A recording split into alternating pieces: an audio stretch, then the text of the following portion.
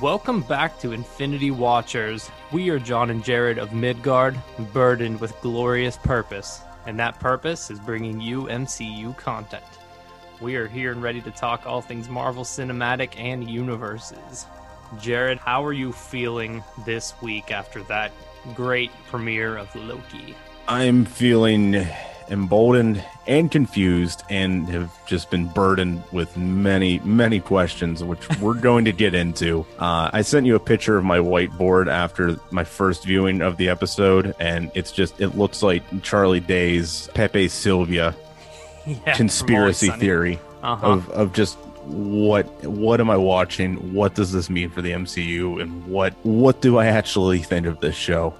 Yeah, I mean, if this is any indication of what we're getting the rest of the way, I mean, the speculation is going to be wild, and the attention to detail in this show is just unbelievable.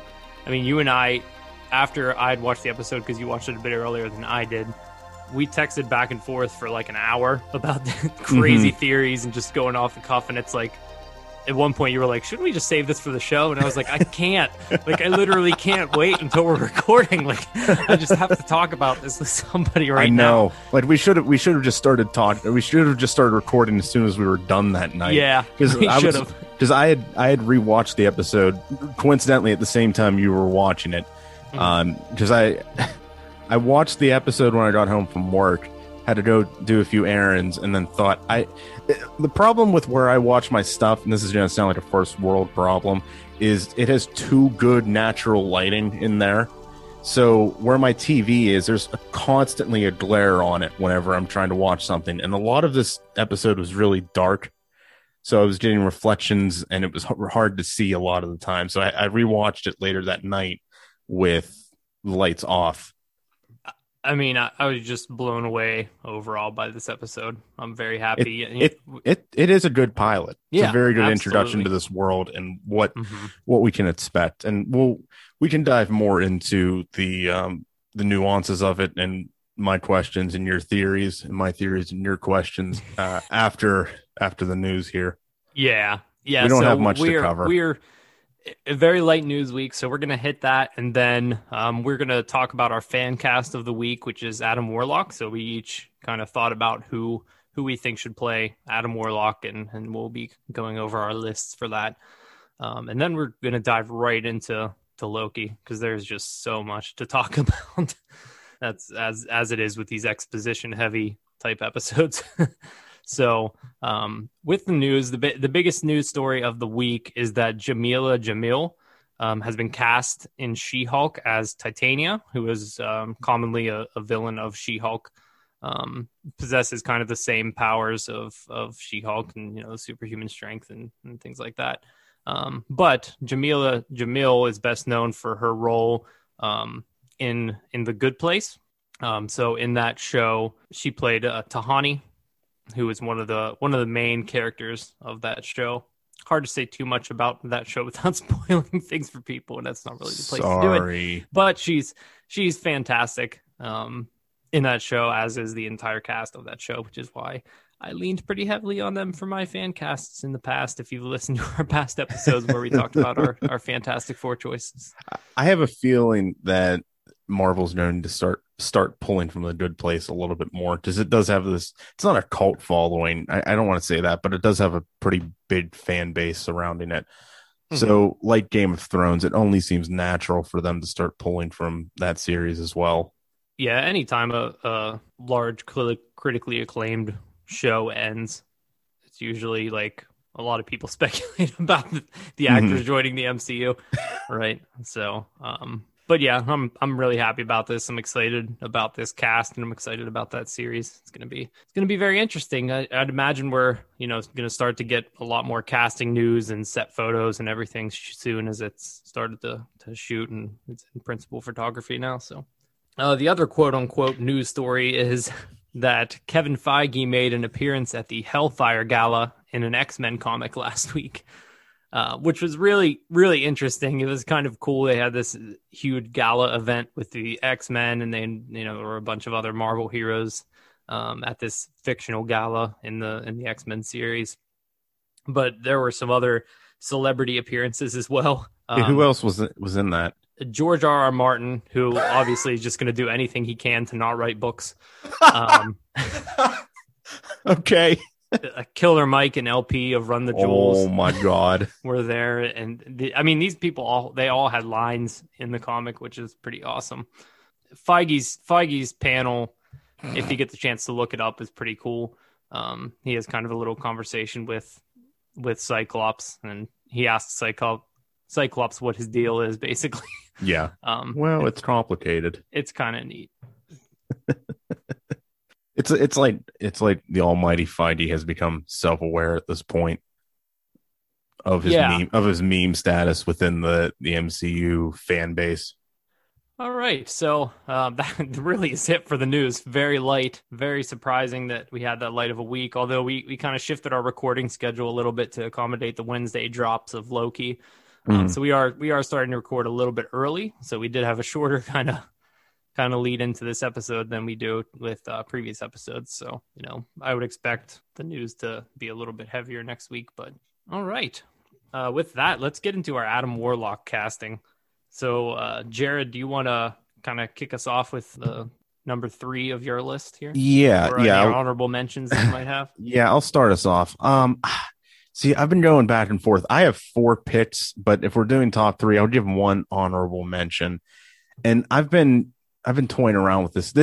Believe it or not, this was one of the hardest fan casts for me to do because I've had one person in mind for years now, and I can't get him out. And apparently I'm not the only one because I've seen his name pop up in a few other fan castings, specifically on an IMDb poll where he was number 1. So we'll get to that in a minute.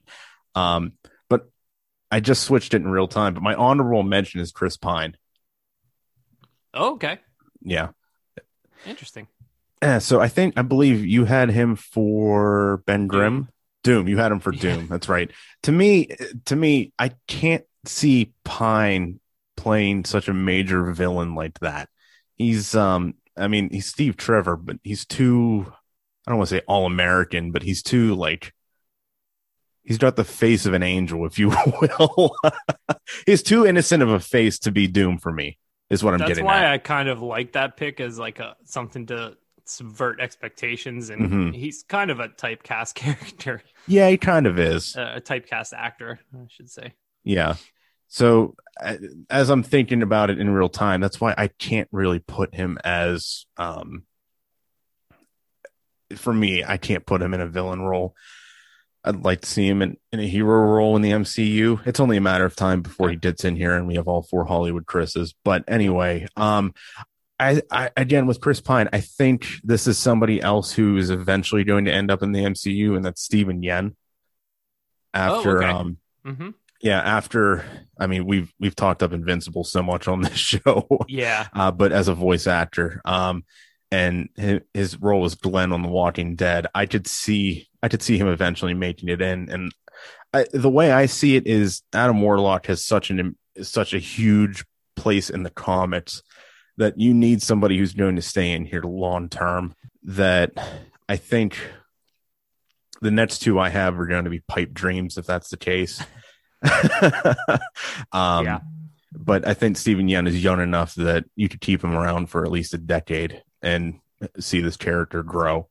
And definitely. I mean, Adam Warlock has such a central role in the comics, and they almost have to give him a new character arc or a new story in this case because of how intertwined he is with the Infinity Saga in the comics. Yeah, absolutely. I mean, he very much plays that Vision type role in the Infinity Sagas in the comics, right? Like he's very tied to the Soul Stone, Vision's the Mind Stone, but you can kind of see where in that story they kind of subbed Vision in for Adam Warlock and how he typically contributes to those. So yeah, I like the pick of Steven Yeun. I can absolutely see it. My number 3 pick, and this is, I kind of lifted this from one of your other picks, but I've had this actor on my list for a long time, and this is mostly because of some of the comments that James Gunn has had while working with this actor recently. And Well, I'll just get to it. It's John Cena.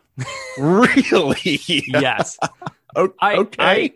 I have the strong feeling that John Cena is going to show up in one way or another in Guardians 3. I think so Just too. because Gunn has said that he's the best like improv actor he's ever worked with. And he's like one of the funniest actors he's ever worked with. And since he said that, I just keep going back to him as Adam Warlock, like with the golden skin, like just playing this ridiculous With the long character. flowing hair, Yes. because he always has a buzz cut. So like, what? Yes. Okay, I just want it. that's a very Gunn casting though, and Yeah. that's what's His so hard about castings this. subvert expectations big time. Right. And this wouldn't be his first time working with a former pro wrestler. I wouldn't be opposed to it, but I feel like he's too silly for a character like this. But I guess in Gunn's view that Yeah, I mean, if you don't think Adam Warlock's gonna be silly, like I don't think he's gonna be a straight faced like I don't he know. doesn't have to be straight faced, but I don't know. To me, John Cena just comes off as a straight up meme at times. I can't see Adam Warlock as a meme. I'm sorry. I'm not disagreeing with you, but Yeah. okay. I'll uh, okay. Yeah, so that's my number 3, John Cena. My other two are vastly different than that one. I had a different vision of Adam Warlock in mind with my other two. And Sure. what's tough with this is you're right. Gunn does like to subvert expectations with his castings. I mean, nobody expected Dave Bautista to have a huge movie career after he got out of the WWE, but here we are because of James Gunn. But in the middle of this, I was trying to think of castings that Gunn would put in, and I can't think the way he does apparently, so I just went with my gut. And since we're in the Keanu songs, I said Keanu Reeves for my number 2. Ooh, okay. John Wick himself. So I mean, he's an action star now. Again, he's in just about everything under the sun. It's only a matter of time before Marvel snaps him up in one way or another. Mm-hmm. And I think putting him in this weird cosmic realm would do some good. I mean, he's got the hair. Yeah, I mean, I can definitely see that, and there have been rumors about him talking to Marvel for a role and being in talks with Marvel for a role. So I don't know what that role would be, but I could definitely see it being this. Absolutely, good pick.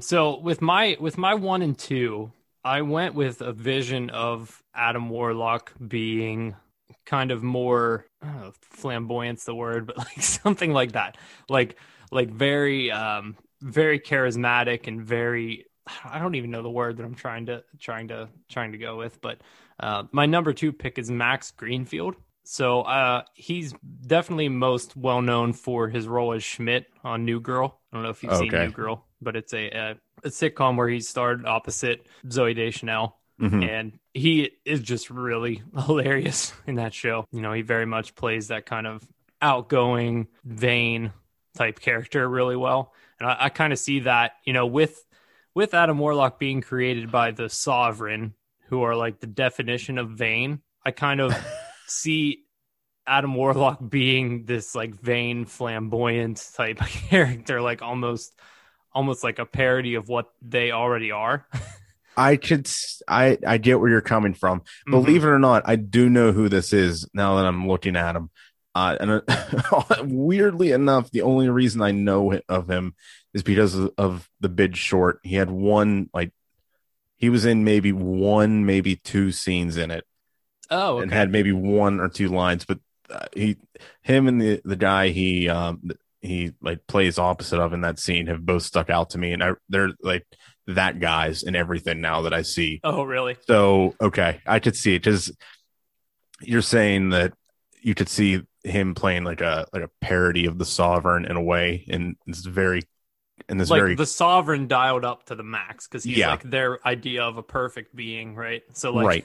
I think that. And that would work because he plays, at least just from the only role I know him in The Big Short, he plays such a tool bag in it that it's like, again, dialed up to 11. Mm-hmm. So that's my number 2, Max Greenfield. And my number 1, John, you probably know this because I've talked about it so much, but it's in the Game of Thrones vein.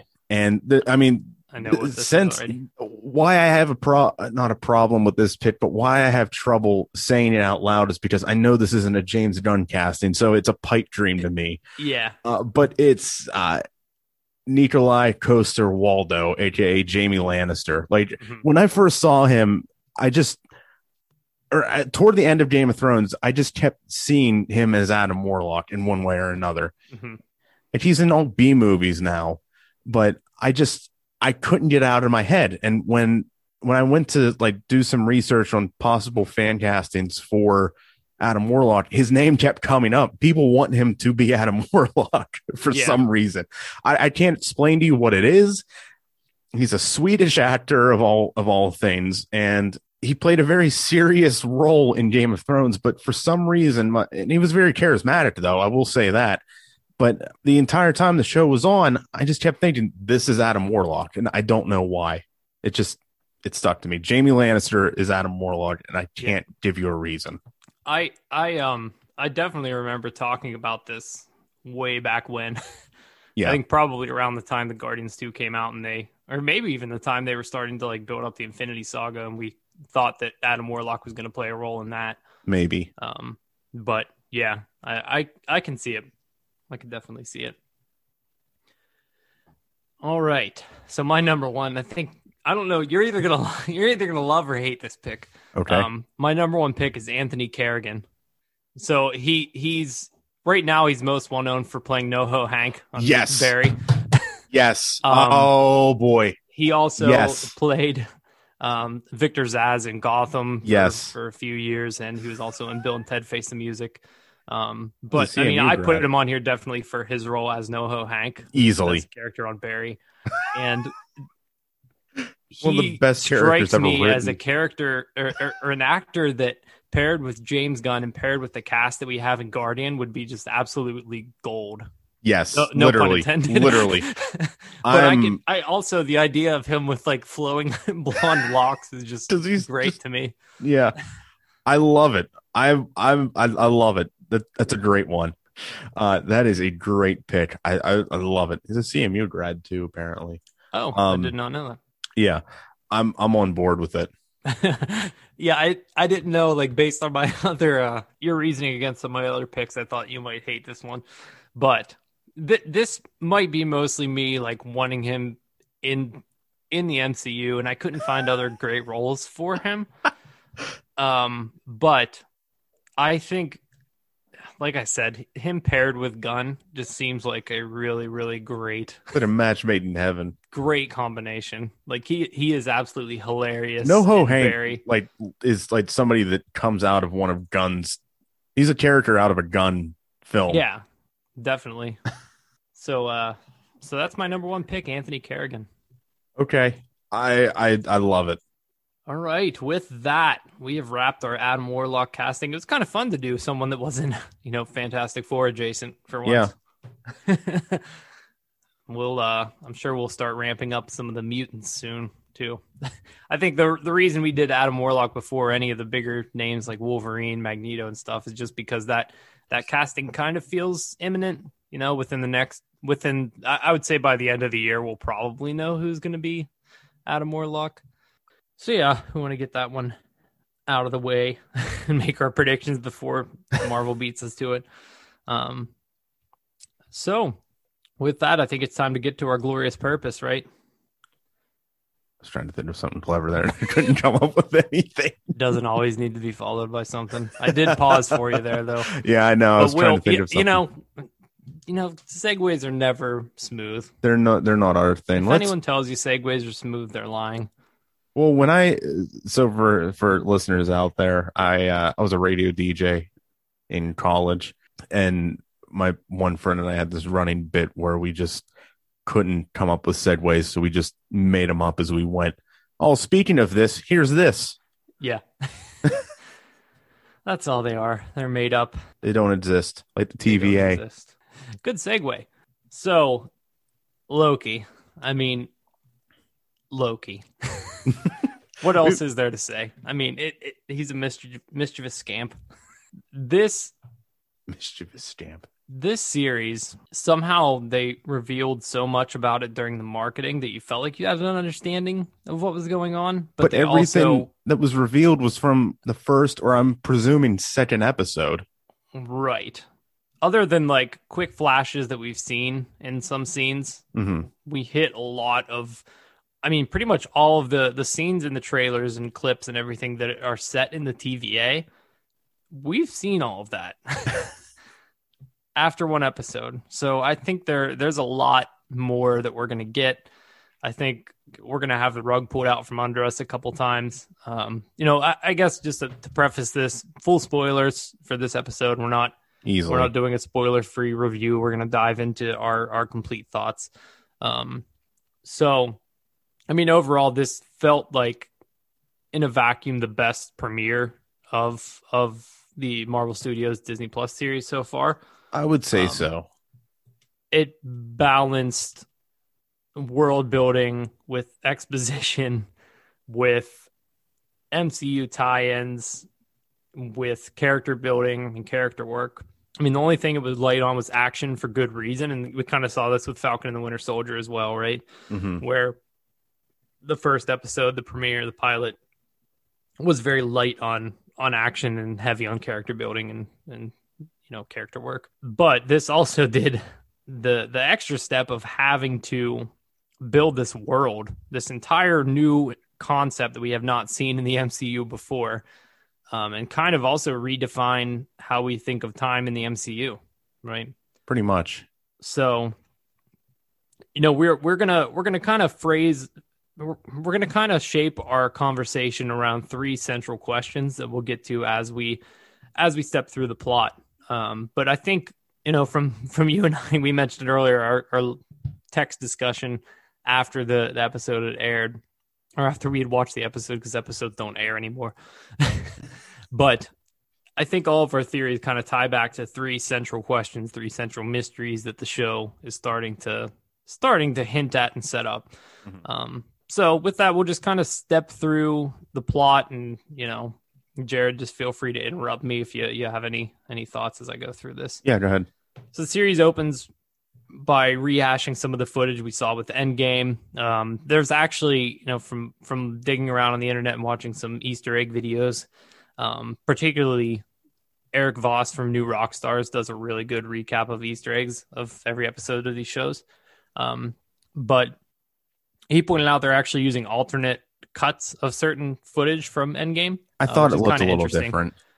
Yeah, so that was kind of interesting. But very quickly we get to the part where Loki has teleported away, and for some reason I didn't understand this fully. I think it might just be to make a reference to Iron Man 1, but he teleports into like the middle of the sky in Mongolia, in the Mongolian desert, and just Mhm. shoots into the sand, and he's laying there with all of his armor around him, and he kind of like with exasperation takes the face mask off and lays in the sand, and it was almost an identical shot as Iron Man 1 after Tony crashed into the desert. I didn't think about that. You're right. Mhm. It's a pretty good connection there. Yeah, it was a neat little like visual callback. And then Loki, like as Loki does, and as this version of Loki does, tries to take over the Mongolians immediately. And then the series just kicks off right there with the TVA stepping in. They punch Loki at 1/16th speed, which was I thought that was hilarious and a really cool way to show kind of their power. And that they legitimately can control time. Yep. And then this is the first time we actually get to see the devices that the TVA places in these branch timelines that these variants create. And the device has, I think it starts with like orange smoke, and then after some time it turns purple, and then they teleport away, so we don't get to see the effects of that. Right from this scene right here is where things just go off the rails, and we're heading through the TVA. We're watching Loki get basically like onboarded as their the quote unquote prisoner, like through a slew of hilarious scenes. I think my favorite was the scene where Loki was walking through the like almost metal detector looking thing and questioning whether he was a robot and didn't know it. How many people don't know they're robots? It was really, really great. And I just love the guy. You can tell that they they tried to cast, or not cast, but they tried to make characters who, like, this is their only job is to get people through this process, and like it's like going through to the DMV where he's just Yeah. frustrated that nobody's moving along. Yes. Yeah, like they're just so over it. Like you Yeah, can come tell on. that they've processed so many variants. um Well, that brings up a question, not one of our central questions, but the next scene he's in the queue or in the line mhm. of just a massive room with ropes in it, and that's where we get the Miss Minutes video. But in the Miss Minutes video, they explain that if you do anything that was not preset for you, you become a variant. If you're Yes. late to work, you become a variant. So, I mean, you have a point that they probably process so many a day because people unknowingly step out of the predetermined timeline. Like if you're Yes. like, we've all been late to work once or twice in our lives. It happens. Life happens. Yes. So like, did we just create a multiverse all of a sudden because we got stuck in traffic, or were we meant Yes. to be late that day? I don't understand. I So don't understand so some things about let's this. just like take a step back to the Miss Minutes video, and let's just kind of walk through that, break it down, and then we'll get into our theories about Okay. time itself. Okay. So as Loki's in this queue, we get this video from Miss Minutes, who basically starts to explain the process to Loki and to us, where quote unquote long ago, and we'll question that a little bit further. There was a huge multiversal war. Which on its own, that just warrants a billion questions. That Yes. there were multiple Oh, yes. timelines that had a war with each other, Yes. and they just blow over it like it's nothing. Yes. So the timekeepers, the three timekeepers, as a result of this war, created the TVA to police the timelines. And anytime anyone steps out of that timeline and makes a choice that they did not approve of, basically, they take the variant back to the TVA, and presumably we didn't see the device go off, but they destroy that timeline. When these variants are created, it's called a Nexus event, Yes. which, quote, left unchecked could branch off into madness. One might say a Wanda. multiverse of madness, Right. which to me, okay, we'll start getting into theories now. Because that's basically the explanation that we're given by Miss Minutes, which Well, is both a lot and both not enough. Right. So, I mean, in that video, they show this little cartoon drawing of a man that is going through his day and ends up branching off the predetermined path for himself and becomes a variant. But then the TVA steps in to grab him. And when he walks away, or when they drag him away, a replacement goes in for him to keep the timeline moving. Oh, interesting. Did you notice that? I didn't.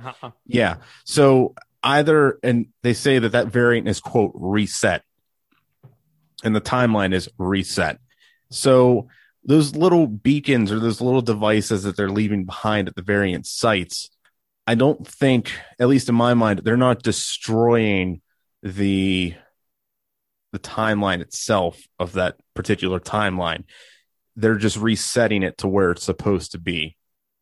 So now we have a variant Loki out there, and we have the original timeline in process, right?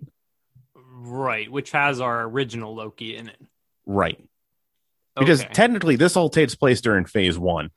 Right. We're back in phase 1 at this point. So our central question, we didn't actually say what our question is, No. just time, but it is what is the actual purpose Right. of the TVA and the timekeepers? The reason I really question this, and you and I question this, is this is a very corporate brainwashing training video, right? Like Yes. it's like it is very much like, this is us explaining to you what this is, Well, but Is it actually that?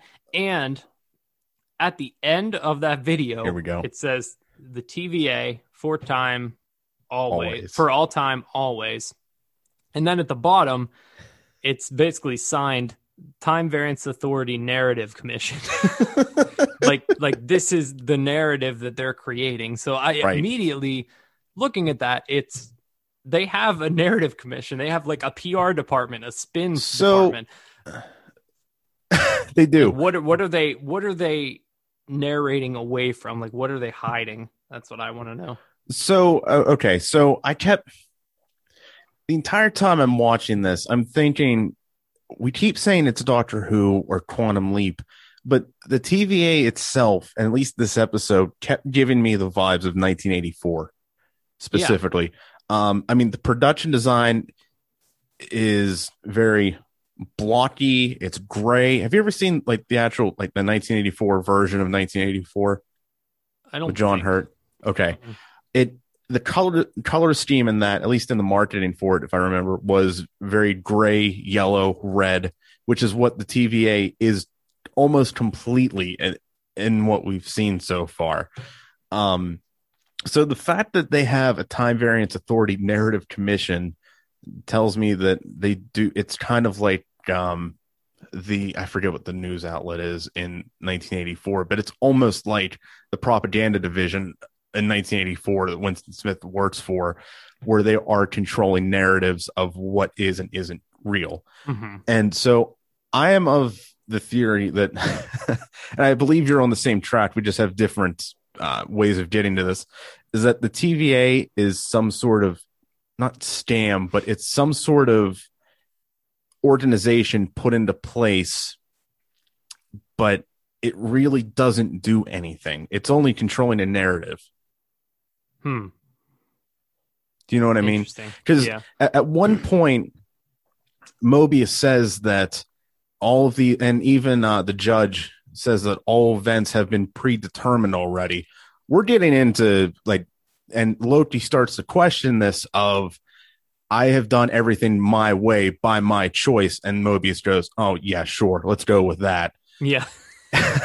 So this is getting into some deeper questions about individuals' free will and how much control we actually have over our own lives. Right. Go ahead. Sorry, I don't mean to. No, you're good. I don't mean to dive too far in at this point, but what I'm trying to get at was when I started the show, I did not expect that, and then at the end, I realized, holy crap, there are a lot more layers to this than I would have expected. Yeah. Because now we're getting into predestination and who has control over power, who really has power, and who controls the universe, essentially. Yeah. It definitely is setting up to be the central theme of the entire series, I would say, is free will versus predetermination. Mm-hmm. Right? Like that is... Loki even questions it. We'll get to the exact scene later, but I mean, Loki questions it out loud, basically that exact concept, like you said. So, I mean, so to me, my theory about what's going on with the TVA is I don't think this group of timekeepers exist. I think the TVA was created by Kang, honestly, because there are a couple reasons I think that, and I think that the main purpose of the TVA is to clip all of these other timelines so that the only timeline that can exist is one where Kang is in power. Mm-hmm. Okay. So one of the main reasons that got me thinking that is, and this might be just reading too much into this cartoon, but I think they're very deliberate about things. One of the timekeepers, specifically the one in the middle, looks very much like Jonathan Majors, who we know for a fact has been cast as Kang the Conqueror. And I mean, the timekeeper himself looks like Kang the Conqueror as well. Yes, it has the blue face, which is armor in the comics, but there's nothing to show that it's not armor in the cartoon as well. Mm-hmm. And the headpiece looks very similar to Kang. Now, it also does look similar to the timekeeper in the comics, but I really think that the TVA is just BS for the most part, because we've already kind of seen that they don't care about clipping every branch, right? Like we have, Well, they're not interested in clipping every branch, but they're interested in only major events. It's and at a point, Mobius even says, "Don't look at it," because we'll get into the DB Cooper thing here in a second. yeah, But at one point, he even says, "Don't look at it as approval or disapproval." Well, never mind. We'll get to that later. But it's kind of referenced that, and even in the courtroom scene, everything up to this point that has happened was supposed to happen. right. Avengers going back in time was supposed to happen. But if there's a sacred timeline, we already know of other timelines that exist based on the rules of time travel that we know that were not stopped by the TVA from being created, if that makes sense. What other rules do we know? When you time travel and change something, that splits it off into a multiverse, that splits it into another branch. It creates another timeline. It doesn't necessarily create another universe, though. But they do say sacred timeline. Almost as if there are multiple timelines within this sacred timeline. That's how what I.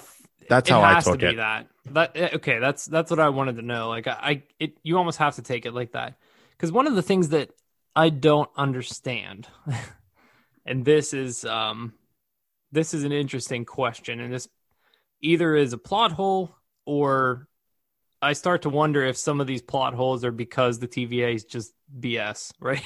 Mm-hmm. Like Loki was not supposed to escape with the Tesseract, Mm-hmm. right? But Loki escaping with the Tesseract resulted in Tony and Steve going back to The 70s. the 70s, which they were supposed to do. Otherwise, they would have been stopped by the TVA. Right. You know what I mean? Like they almost like it almost, if the Avengers were supposed to go back to the 70s to get the stone from the base, from the Tesseract,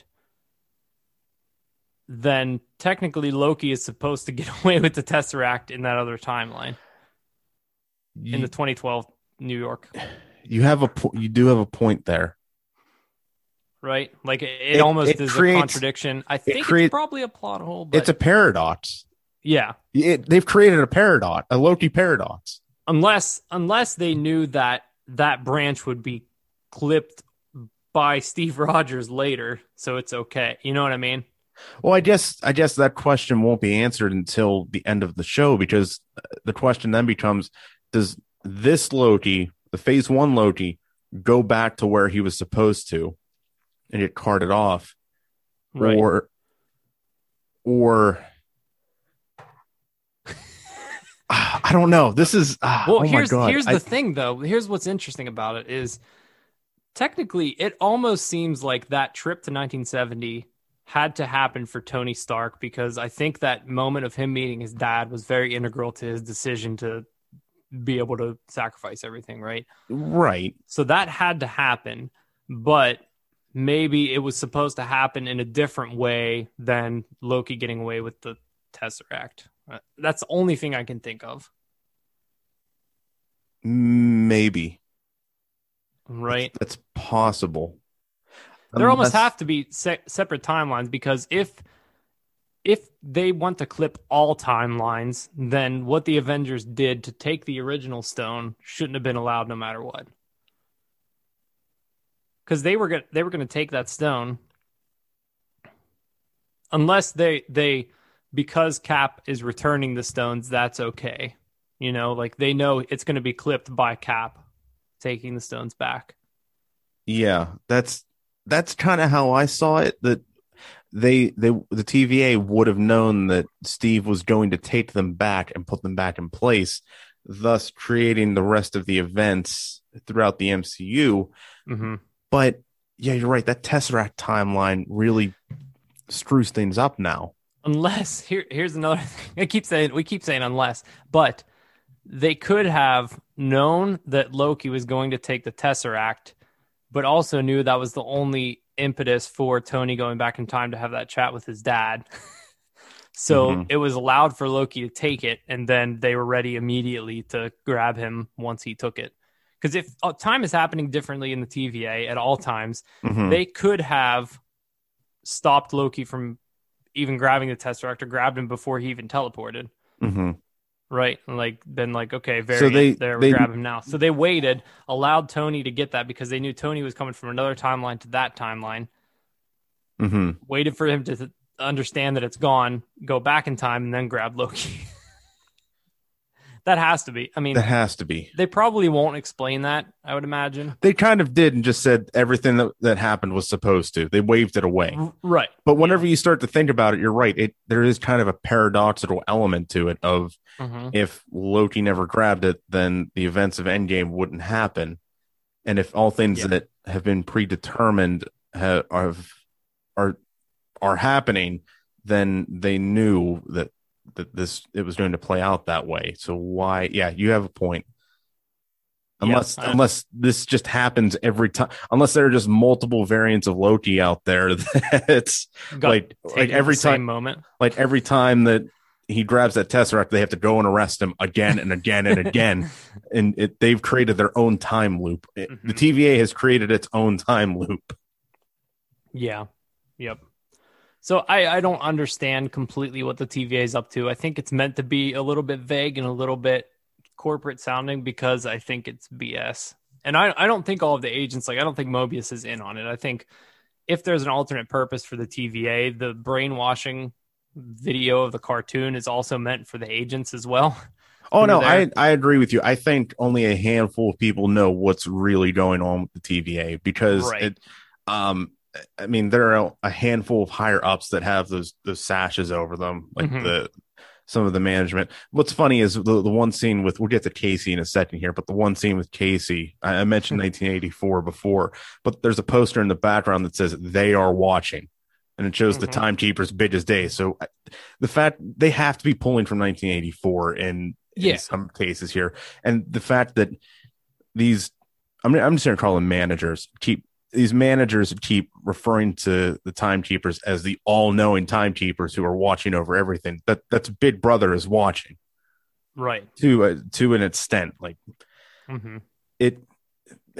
This whole organization has been brainwashed into believing that the timekeepers exist, and we're supposed to follow along with that. But we're also in Loki's place where we're allowed to question how true this is.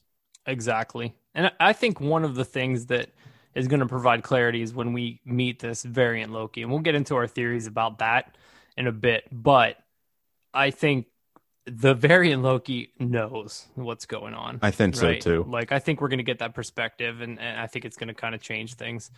And, you know, from what I've heard of this series, it doesn't let questions linger super long. So we may get some answers in the next episode. For some of the things we're discussing. But yeah, I think that about just hits our big theories for the first central question of what's going on with the TVA. I think the one other thing I did want to bring up is, do you think that the TVA exists in the quantum realm, like in that city we saw in the back of Ant-Man and the Wasp? I do.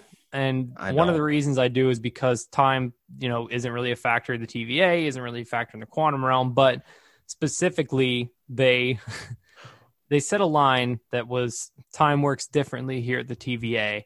And that is very close to a line.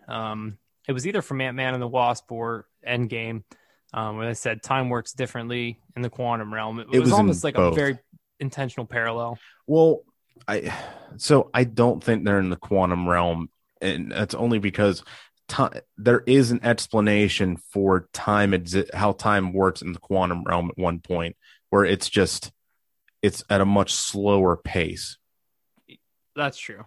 Instead of, or what's 5 minutes in the quantum realm is 5 years in real time.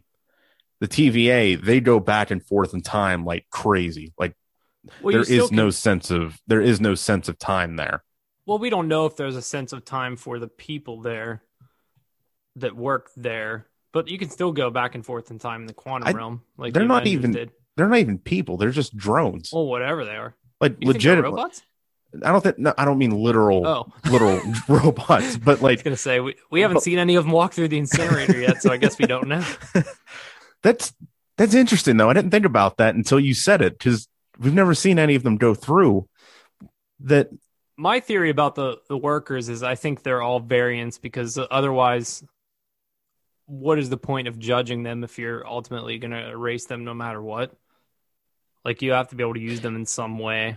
maybe I'm I just don't know. reading too. Maybe I'm just reading too far into the incinerator scene, but that seems a little odd and specific at the same time. That It does, doesn't it? you're saying that I'm saying that they're robots, and that's bizarre. I didn't think about that. I don't know.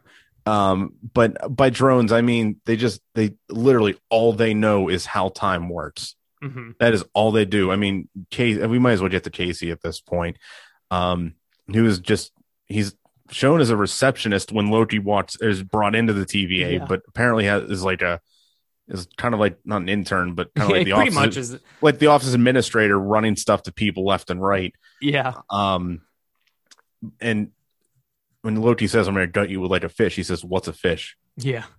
He literally knows nothing outside of work, and that's what I mean by drone. That his sole purpose is to, and I guess his glorious purpose is literally to do his job every day in and out, no matter what. Why would they need to incinerate them though? That's what I don't understand. Incinerate who?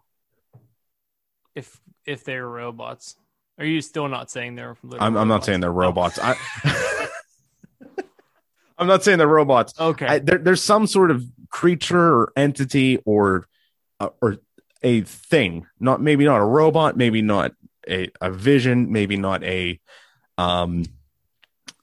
spirit.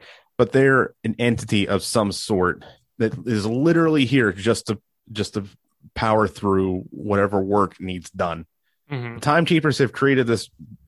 I'm still on the side of the Timekeepers don't exist, but by this narrative of the Miss Minutes video, the Timekeepers created this bureau to only keep track of time. It's not like they have families to go home to. It's not like they have things to do on the weekends.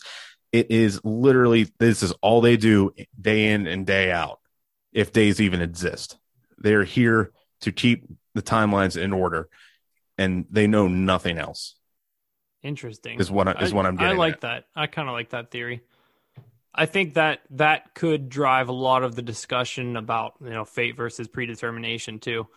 Or, well, not fate, free will versus predetermination. That's what I'm getting at. That could really, if Mobius eventually discovers that he's nothing, basically, Mm-hmm. after he's the guy that's kind of questioning the system. And we'll get to his scenes and his kind of introduction here, but I think that is a good place to wrap the central question around the TVA, and I think that's a really good theory that you're onto right there. So, after this Miss Minutes infomercial, we cut to Mobius, and we get an introduction to him. And if I might say one more thing about that Miss Minutes video, yeah, it did feel like this eerie. I mean, you've been to Disney World and Universal. It did feel like this eerie, like one of those videos they play before each ride. Oh yeah, definitely. Yeah, just what was it like? Hold on to your ticket, and someone will be right with you. It just felt like this eerie version of that. But that was a side note. I mean, we also think that multiversal war is like a reference to something that is upcoming in the MCU and not something in the past, right? Like based on time working differently. Like I kind of feel like that's like a Secret Wars reference, and it just really felt like that to me.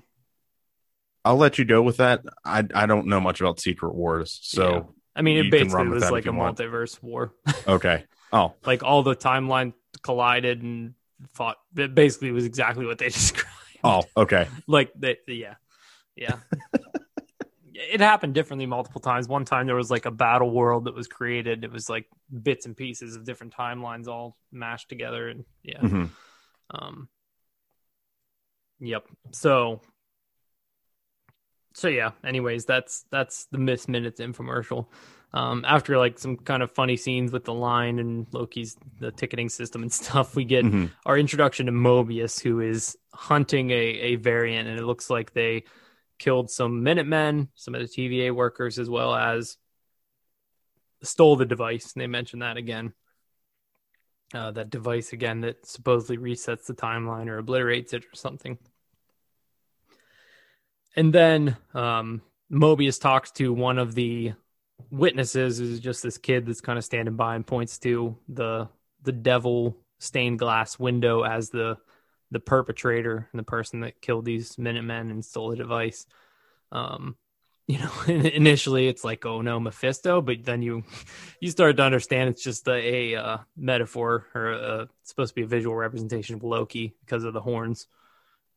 We'll get to that when they reveal that it actually is Loki that's killing the TVA agents. But I like the introduction to Mobius here, and he really seems like this is a cool character for Owen Wilson to play outside of other stuff that he's played in the past. Wow. Like, yeah, wow. He's not I kind of expected him to be kind of like the bumbling cop, right? And he just seems like He's so good cool and egg confident. of the department, right? Yeah.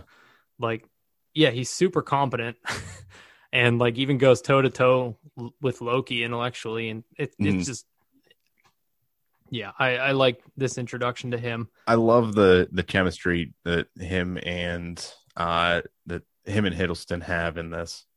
Mm-hmm. Yeah, they're fantastic. And we get to see them together for the first time in the very next scene, the courtroom.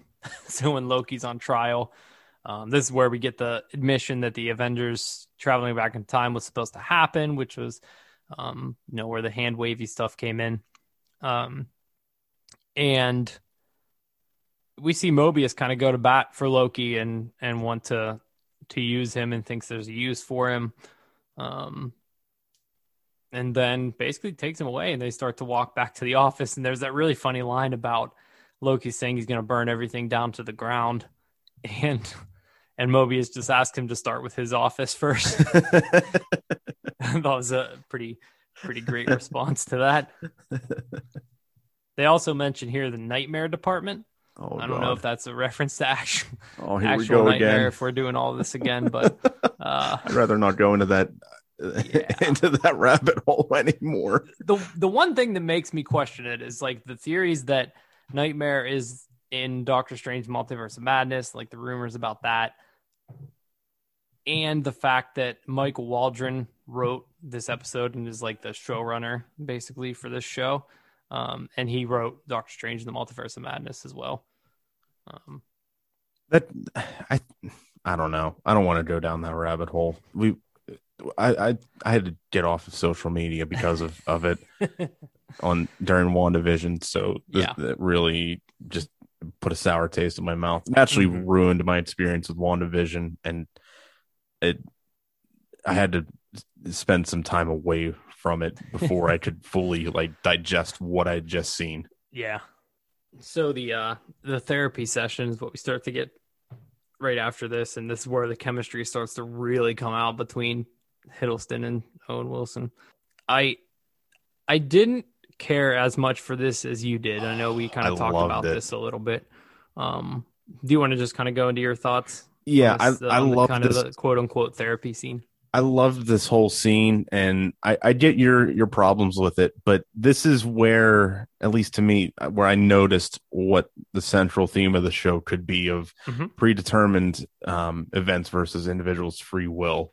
And I realized, and you please correct me if I'm wrong on this, but Loki's character development in the MCU has been pretty hodgepodge together.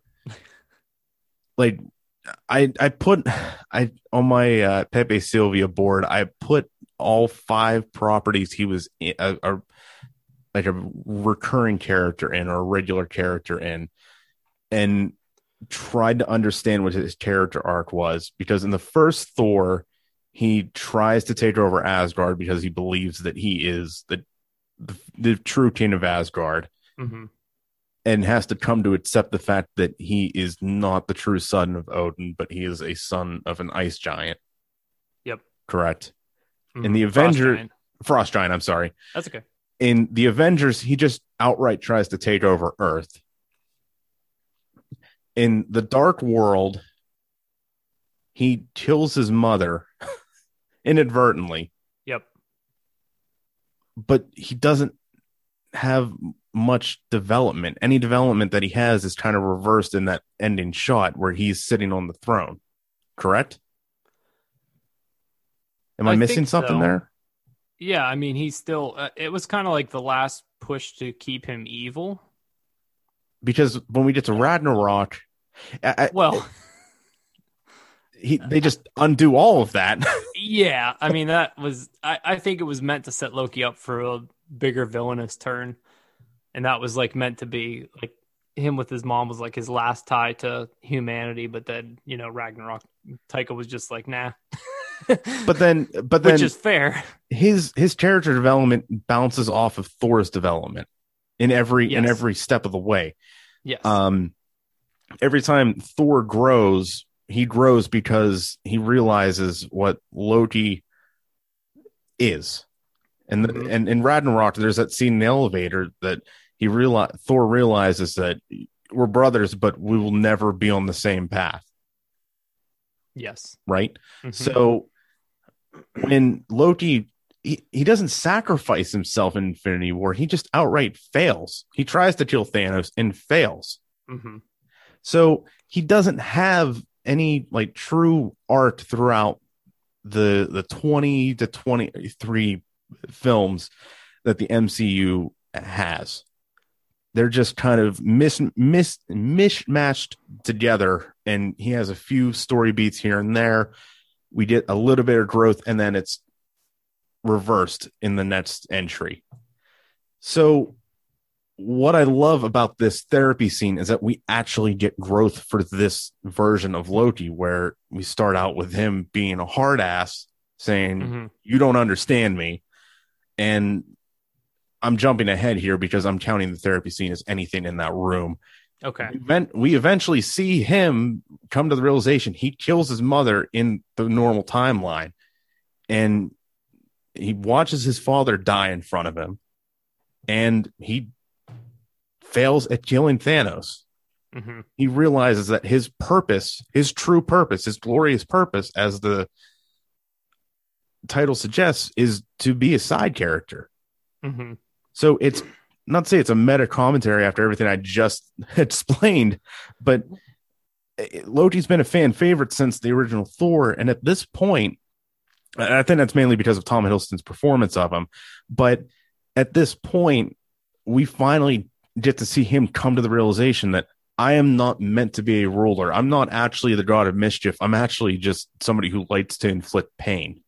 Yeah, and I think, like, to preface my thoughts, my problems with this were mostly the way that character development happened. I just didn't like that it was like, I didn't like that Mobius just kind of asked him, like, why do you hurt people? It just felt too therapy, like, for me. Mm-hmm. Whereas I kind of would like to be shown that, or have a little bit more time before he comes to that realization. And I did like the line from Mobius where he basically said that your purpose is to make others the best versions of themselves. Mm-hmm. Which, yeah, I mean, it's just like he is a side character meant to prop up the main characters, right? Like, and I mean, I just said that the villain to be stepped on, right? I mean, I just said that with Thor grows every time he has an interaction with Loki in one way or another. So except maybe the Dark World, there's really not much character growth there. But I think if I can counterpoint you for a second, I think it needed to be in this first episode and just kind of gotten out of the way, because now he is the central figure of a story. They actually need him for something. Yeah. That no, in a regular timeline, you were not the central character. You were never meant to be. Mm-hmm. But your purpose now is for you to help us catch this other variant. So my problems are mostly with the first part of this this quote unquote therapy scene, and Okay. where Mobius is walking him through the different parts of his life and, poking and prodding at him. Hmm. And I really loved when Loki was by himself and reacting to it. Hmm. And this is, we're jumping ahead a bit again, but we'll just talk about this as a whole. When he's watching the projector by himself after he returns from his failed escape, and he kind of fast forwards and gets through, Odin's death, his own death, and his performance there is just heartbreaking. And the way that they crank up the sound of like his neck snapping when Thanos kills him, it was so like loud and even more brutal than watching it, just to watch his reaction to it. I thought that part was really powerful. What I got kind of caught up on was just the first nature of it and the first part of this conversation. And I felt like they relied a lot on the chemistry between Mobius and Loki in that sequence. And it just felt a little flat to me. But I also don't. We'll talk about it in a little bit. I have another theory kind of for this therapy session. Actually, to your point though of the chemistry between them, this is the first time, and I'm trying to reconcile both of our thoughts here. Mm-hmm. This actually leads into our third central question of, is Loki truly humbled by the power of the TVA, or does he now want the power that they possess? Because Mobius knocks him down a few pages and essentially says, you're not as powerful as you think here. Because he's wearing the time twister on his neck, and every time he tries to escape or tries to move, they press the button and throws him back to where he was. So, and at a point, Mobius eventually just tells him that your power, and even in the courtroom scene, your powers don't work here. Everything that you knew, and you thought you knew, it doesn't really apply here. Yep. There are stronger forces at work here that are stopping you from doing anything, and we're going to make sure of that. So to the question of, is he humbled by that power, I don't want to give an answer on that yet, because I truly don't know. It's tough at this point. So let's talk through his escape for Okay. a second, and then I think I have some points to say as we go through that.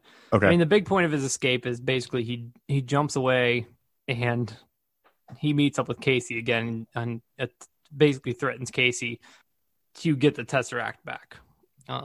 Neat little Doctor Who reference here, by the way. He called Loki a criminal with the blue box, which I don't think is a mistake here. I don't think that's a coincidence based on like the time traveling aspects of the show and the comparisons to Doctor Who already. But the big thing here is Casey opening the drawer and there just being a handful of Infinity Stones. And I think there was at least one of every kind. I think there was. And they just outright say, yeah, we get a ton of those. People bring them in all the time. They're just in an unsecured desk drawer. And I mean, I just have to ask. I even, you can disagree with me all you want on this. I'm not, or you can think this is a dumb question, but does this mean, given that we know the Infinity Stones in here don't work, and everything that has happened to this point has been predetermined, at least by what we know, has been predetermined and was supposed to happen. Does this mean that like everything in Infinity War and Endgame has just been nerfed? Like it really there were no stakes when it came to that at this point. Depends on how much you believe the TVA. You know what I mean, though? That like it just, that's why I kind of think that the TVA is like BS though too, because it does nerf the stakes. It definitely felt like have you ever watched Cosmos, either the Neil deGrasse Tyson or the Carl Sagan version one or two episodes of the Tyson version, where they just are like, in the entire existence of the universe, we are like a speck, not even a speck. We're like a second of the last minute of the last hour of the last day of the last month of like the calendar, right? Right. Like, so it's like, just to show you like perspective, all of human history is that. So it like felt like that type of moment, like a come to God moment, like, oh, whoa, this is like, what is happening here? Like, this really, none of that really mattered at this point. There are larger forces at work here. Yes. Now, in the comics, I will say that when an Infinity Stone is out of its own universe, it no longer functions. Okay. If it's out of the universe in which it was created, it no longer functions. But we kind of saw the rules to that get broken in Endgame, where they went and pulled these stones out of different timelines and used them. So Yeah. I don't think that's the case. And I think those are just like kind of fully fledged stones there. I don't know how else to put it. This is like pretty baseless theorizing here, but, and maybe this just comes from me not trusting what the TVA is putting out there. Like, what if they just planted those there as a way to manipulate Loki? Because after that, he has his come to God moment, right? He's like, is this the greatest power in the universe? And the music swells like beautifully. And I the score in this is amazing. It's Natalie Holt. Mm-hmm. I wasn't familiar with any of her work before. One goofy fact in here is that she once threw eggs at Simon Cowell during Britain's Got Talent to protest his influence on the industry. But anyways, I thought the music at this moment, when he's standing up after he sees those stones and he kind of just looks around the room and, you know, utters, is this the greatest power in the universe? You can read that one of two ways. Either he is now humbled and afraid and just wants to kind of comply with them, or he wants that power. Like, because this is that evil Loki, though he kind of started to have his moments watching his redemptive arc basically play out before his eyes in his past, or well, our past of the MCU, but his future. Watching that play out, does he ultimately want the power of the TVA, or is he humbled by it and afraid of it now that he's seen those stones in the drawer? I think either way, they don't really care, but now they've gotten him to want to work with them. They got him where they want him, even if he's not a true believer of it. So was it planted, and is it going to turn out that Infinity Stones actually are powerful and they just kind of put this little show on for him because they knew he wouldn't be able to get away? I don't know. I think that would be a neat way of putting another twist on this. I don't think that's the case. I think they actually are that powerful, and those actually are just Infinity Stones. I mean, I think so too. I think that's the case too, where they are just real Infinity Stones that don't work in this specific place. That is a good question, though. I would like to hear everyone else's thoughts on that. But I think I agree with you that he is. I think I agree with you that it doesn't, in the end, to the TVA at least, it doesn't matter.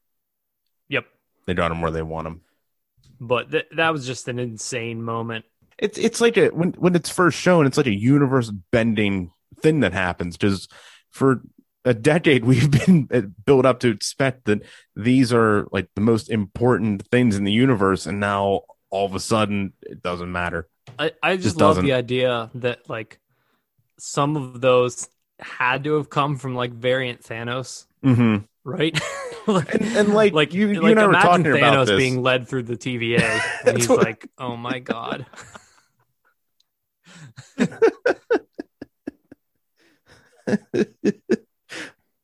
Like I just want to see an alternate cut of Endgame where Thanos like wins and he snaps his fingers, and then the TVA just arrests him.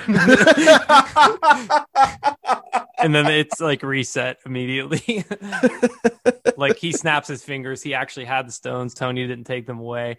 Everyone's like screaming as the universe starts to reset. But then the TVA just shows up and just puts a collar on Thanos and takes him away. Like the idea of that is just hilarious. Like fully powered Thanos just getting like paraded through the TVA, and the gauntlet is still active at that point. Exactly. You can see all the stones just not. Well, I shouldn't say active, but like they're in the gauntlet, but they're not glowing anymore. Yeah. There's something really good about that. Or like Thor actually goes for the head and then the TVA arrests him. And it's just like, Well, that's what I mean. That like the tiniest little things yeah. that either do or don't happen, and it just completely changes the universe, like or the timeline. Is it? That's why They're running a risk of they did a lot in this episode to say that, a lot of the stuff that we've seen, was supposed to happen. It was going to happen no matter what. We were going to make sure of it. And even the stuff you guys were messing with wasn't even that powerful compared to us. That they're doing a lot to minimize that, and I don't like that very much. If it continues, they're trying to have their cake and eat it too. Like, yeah, we don't want to undo everything we just did for the past 15 years, but at the same time, we want to continue on. They're too smart to do that in like a side Disney Plus series, right? As far as we know. Well, it doesn't seem like a side one because of all the multiverse stuff that they're Feige has said that this is apparently one of the most important entries to come out for this phase. And who knows? Maybe we're just speculating on stuff we don't even understand yet. Mm-hmm. Yeah. I mean, speaking of speculating on stuff we don't understand yet, the after Loki's escape there, he returns back, as we mentioned, and watches his all the way up to his death, like all the different moments in Ragnarok. He gets emotional over his moment in the elevator with Thor when they Thor kind of agrees to go separate ways. And right after this, Mobius comes back, and it's almost like he just knew he would end up back there because he had nowhere else to go. So I almost wonder if he gave him let him steal the time twister and let him kind of get away with it. Knowing that he couldn't go anywhere anyways, and he would just end up back in that room out of his own curiosity. But yeah, he kind of has his moment where he admits that he hurts people just because he has pretty much had to his whole life. So right after that is where Mobius admits that the variant that they're hunting and the reason they need Loki's help is because it's another variant Loki. Now, this leads to our next central question is what is up with this other Loki variant? Right? I like your theory that it is it's a variant who is aware of what the TVA actually is or is capable of doing, whether it's a con or scam or it's just an illusion of some sort to keep made it look like things are staying on path. As for who it is, oh my! My main theory here, I think the Loki we're going to see as the kind of main villain Loki, the quote unquote villain, I think this is going to be like a king ruler Loki, like an older Loki that has everything that the Loki that we know in this series has wanted in the past. Like this is a fully Loki as he's laid out his motivations for us. This would be our fully fulfilled Loki who is like king of his timeline, king of something, wants to preserve his own timeline or something like that. Doesn't want the TVA to erase it. Because I think that makes a very, very interesting contrast. That does. And provides a lot of avenues for character development for our Loki. I liked that. To look at, this is me fulfilled. Like this is, for lack of a better term, destiny fulfilled. If I truly become king, this is what happens. Yes. This is the path I go down. And if I don't, I die, but at my brother's side. Yeah. So I think that gives a lot of interesting work here, like that we could see. There could be some really, really killer scenes there. And I think there is there have been rumors of like Lady Loki or potentially the Enchantress, which is possible in this series. And I think that is going to happen because we still don't know who Sophia Di Martino's character is yet. And she actually was one of the main cast they've been kind of doing press tours with alongside Loki and Owen Wilson or Tom Hiddleston and Owen Wilson. It's almost as if though that Richard E. Grant is going to be King Loki then. That's what I think. is going to Yeah. happen. Yeah. I know you had your theory in the preview that he would play like different voices of the quote space lizards and timekeepers. But I think you have a good point there that this would be a good character building moment for this Loki, who I'm going to theorize is eventually going to get put back in the timeline correctly. And so the Loki that we know has that development and just continues on the path that was laid out. I don't know if that's But possible though. is it? I think didn't he ask that? He said, I'm not going back to my timeline, am I?" Did He he? said no.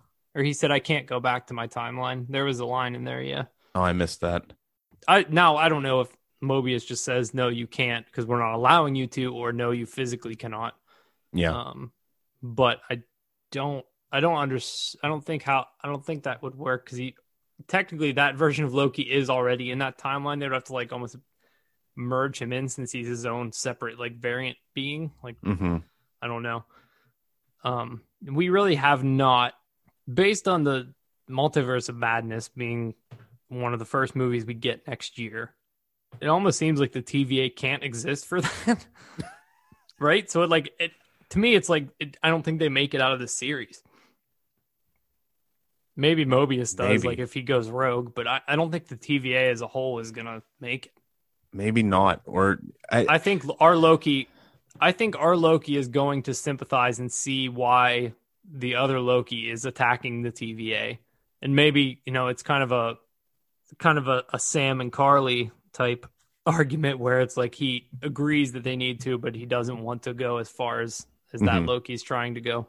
Because that Loki that we see in the very next scene where he or she is attacking other Loki or other timekeepers and stealing another device. So now that Loki has at least 2 devices that we know of. We know it attacked more timekeepers. And that means those timelines weren't reset. Correct. Well, I think they just brought another device and reset it. Well, when they go back to kill. In the France one they did, in the one in Oklahoma, that's the one that this other Loki stole. Right. So, I mean, you kind of think they'll show up to that crime scene later and see all the dead ones and reset it. But I'm starting to wonder why that Loki is collecting those. And I think we'll get more insight into that. But it probably is to destroy the TVA and take them back there and reset the TVA. Light them off in TVA. So whatever those devices do, maybe it'll, as we find that out, like what exactly a reset, quote unquote, reset means, I think it might become a little bit clearer what that Loki's trying to do. There's so much in this show that I know I've been thinking about this to myself, that we started off on Falcon and the Winter Soldier, and there was a lot to talk about there, and that was just a deep show to get into when it came to discussing race in America and representation. But this is like just pure speculation. Yeah. This is fun. This will be a fun episode for us to listen to in about 6 weeks. Pretty much. For all we know, this is all wrong. So Kang is definitely going to end up being the new Mephisto. That's for sure. I think so too. Even if he's just name dropped, I think people are going to start speculating on him. This is why I stay off fan theory sites and boards and Reddit, because I can't. I know you can't. I'm not as strong willed. Because I want to be. I don't want to go in with high expectations for what to expect. I want to go in with high expectations that I'm going to enjoy this show for what it is. And what's unfortunate is Falcon was kind of easy to predict in some cases what was going to happen. It was pretty much by the numbers, and in some regards, like the whole power broker thing, you called like immediately, and it was fairly obvious what was going on. Yes. But this, I think they hid enough to where, and kind of convoluted our own understanding of the MCU to where it's difficult to speculate fully on. Right. And I think with this episode, this was exactly what I wanted from the pilot of this show. I wanted them to kind of redefine the rules of time for us. I wanted this world building. I wanted this exposition, and we got it.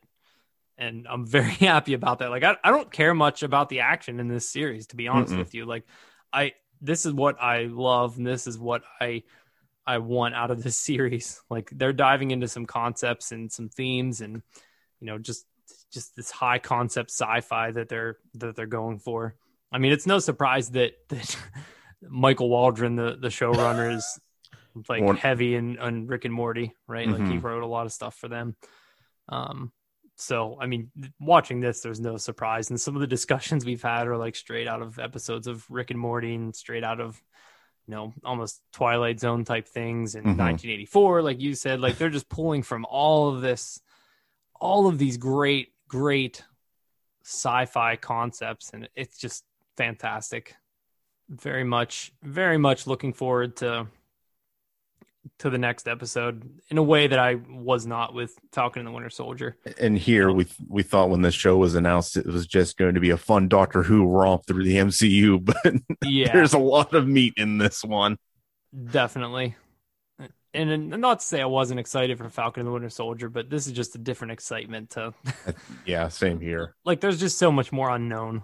Week to week, you could kind of predict how the Falcon and the Winter Soldier was going to go, as you mentioned. I mean, it's kind of a more straightforward action type thing, but the racism themes and everything like that was very unexpected and heavy.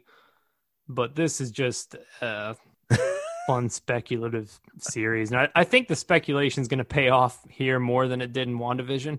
It made sense why it didn't in WandaVision, and I liked it for that. But this, I think they're really putting a lot out there for people to speculate on, and they are running a danger of people being upset if there's not enough payoff. That's why you stay off message boards. I know. I'm not saying I'm pretty good at like reading those and not being upset when they don't pan out. Like, I don't really have an idea of how the series needs to go for me to like it. So I know there are a ton of people that are like that though. So oh boy. It's very, very interesting. Well, with that being said, I think that is a solid place for us to wrap up. I'd say so as well. Any closing thoughts on Loki from you? Just it's an overall great show. I'm happy with where it started. I'm hoping to be happy with where it's going and where it ends. Very strong start, and if done.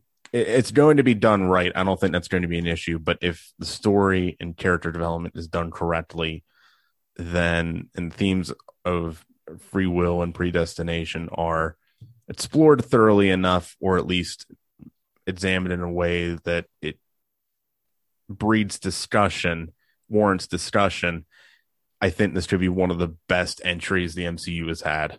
Yeah, I think it absolutely has that potential. No doubt.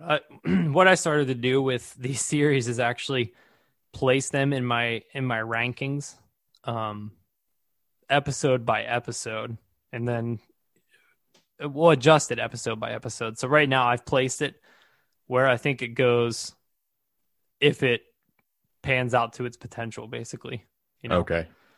Like my where I'm expecting it if it pays off the expectations that I have for it based on this first episode. And then I'm kind of going to adjust it as I go throughout the series just to kind of get my own little like natural sense of how it feels. See, for me, I have to look at it as a whole before I can place it somewhere in the ranking, for at least for me. Mm-hmm. Like, does everything cohesively come together, or does it all fall apart in the end? Yep. So like Falcon and the Winter Soldier, it started off strong, it peaked like halfway through and then just kind of fell off toward the end, at least for me. So that I couldn't really form a full opinion until it was done. All right. Well, I think that is a good place to wrap it. Please join us next week for our discussion of the second episode of Loki. Thanks for joining us today for the premiere. We are definitely excited to keep discussing this with everyone, and please let us know your theories, your thoughts. You can reach out to us through all of our socials. They are in the show notes, as well as our email. So definitely reach out. Let us know what you think. Let us know how you think the podcast is going. If you have any thoughts, feedback, we'd love to hear it. All right. with that, for Jared, I am John. Thank you for joining us on Infinity Watchers. Original music titled Blazing Stars, composed by Eric Matyas of SoundImage.org.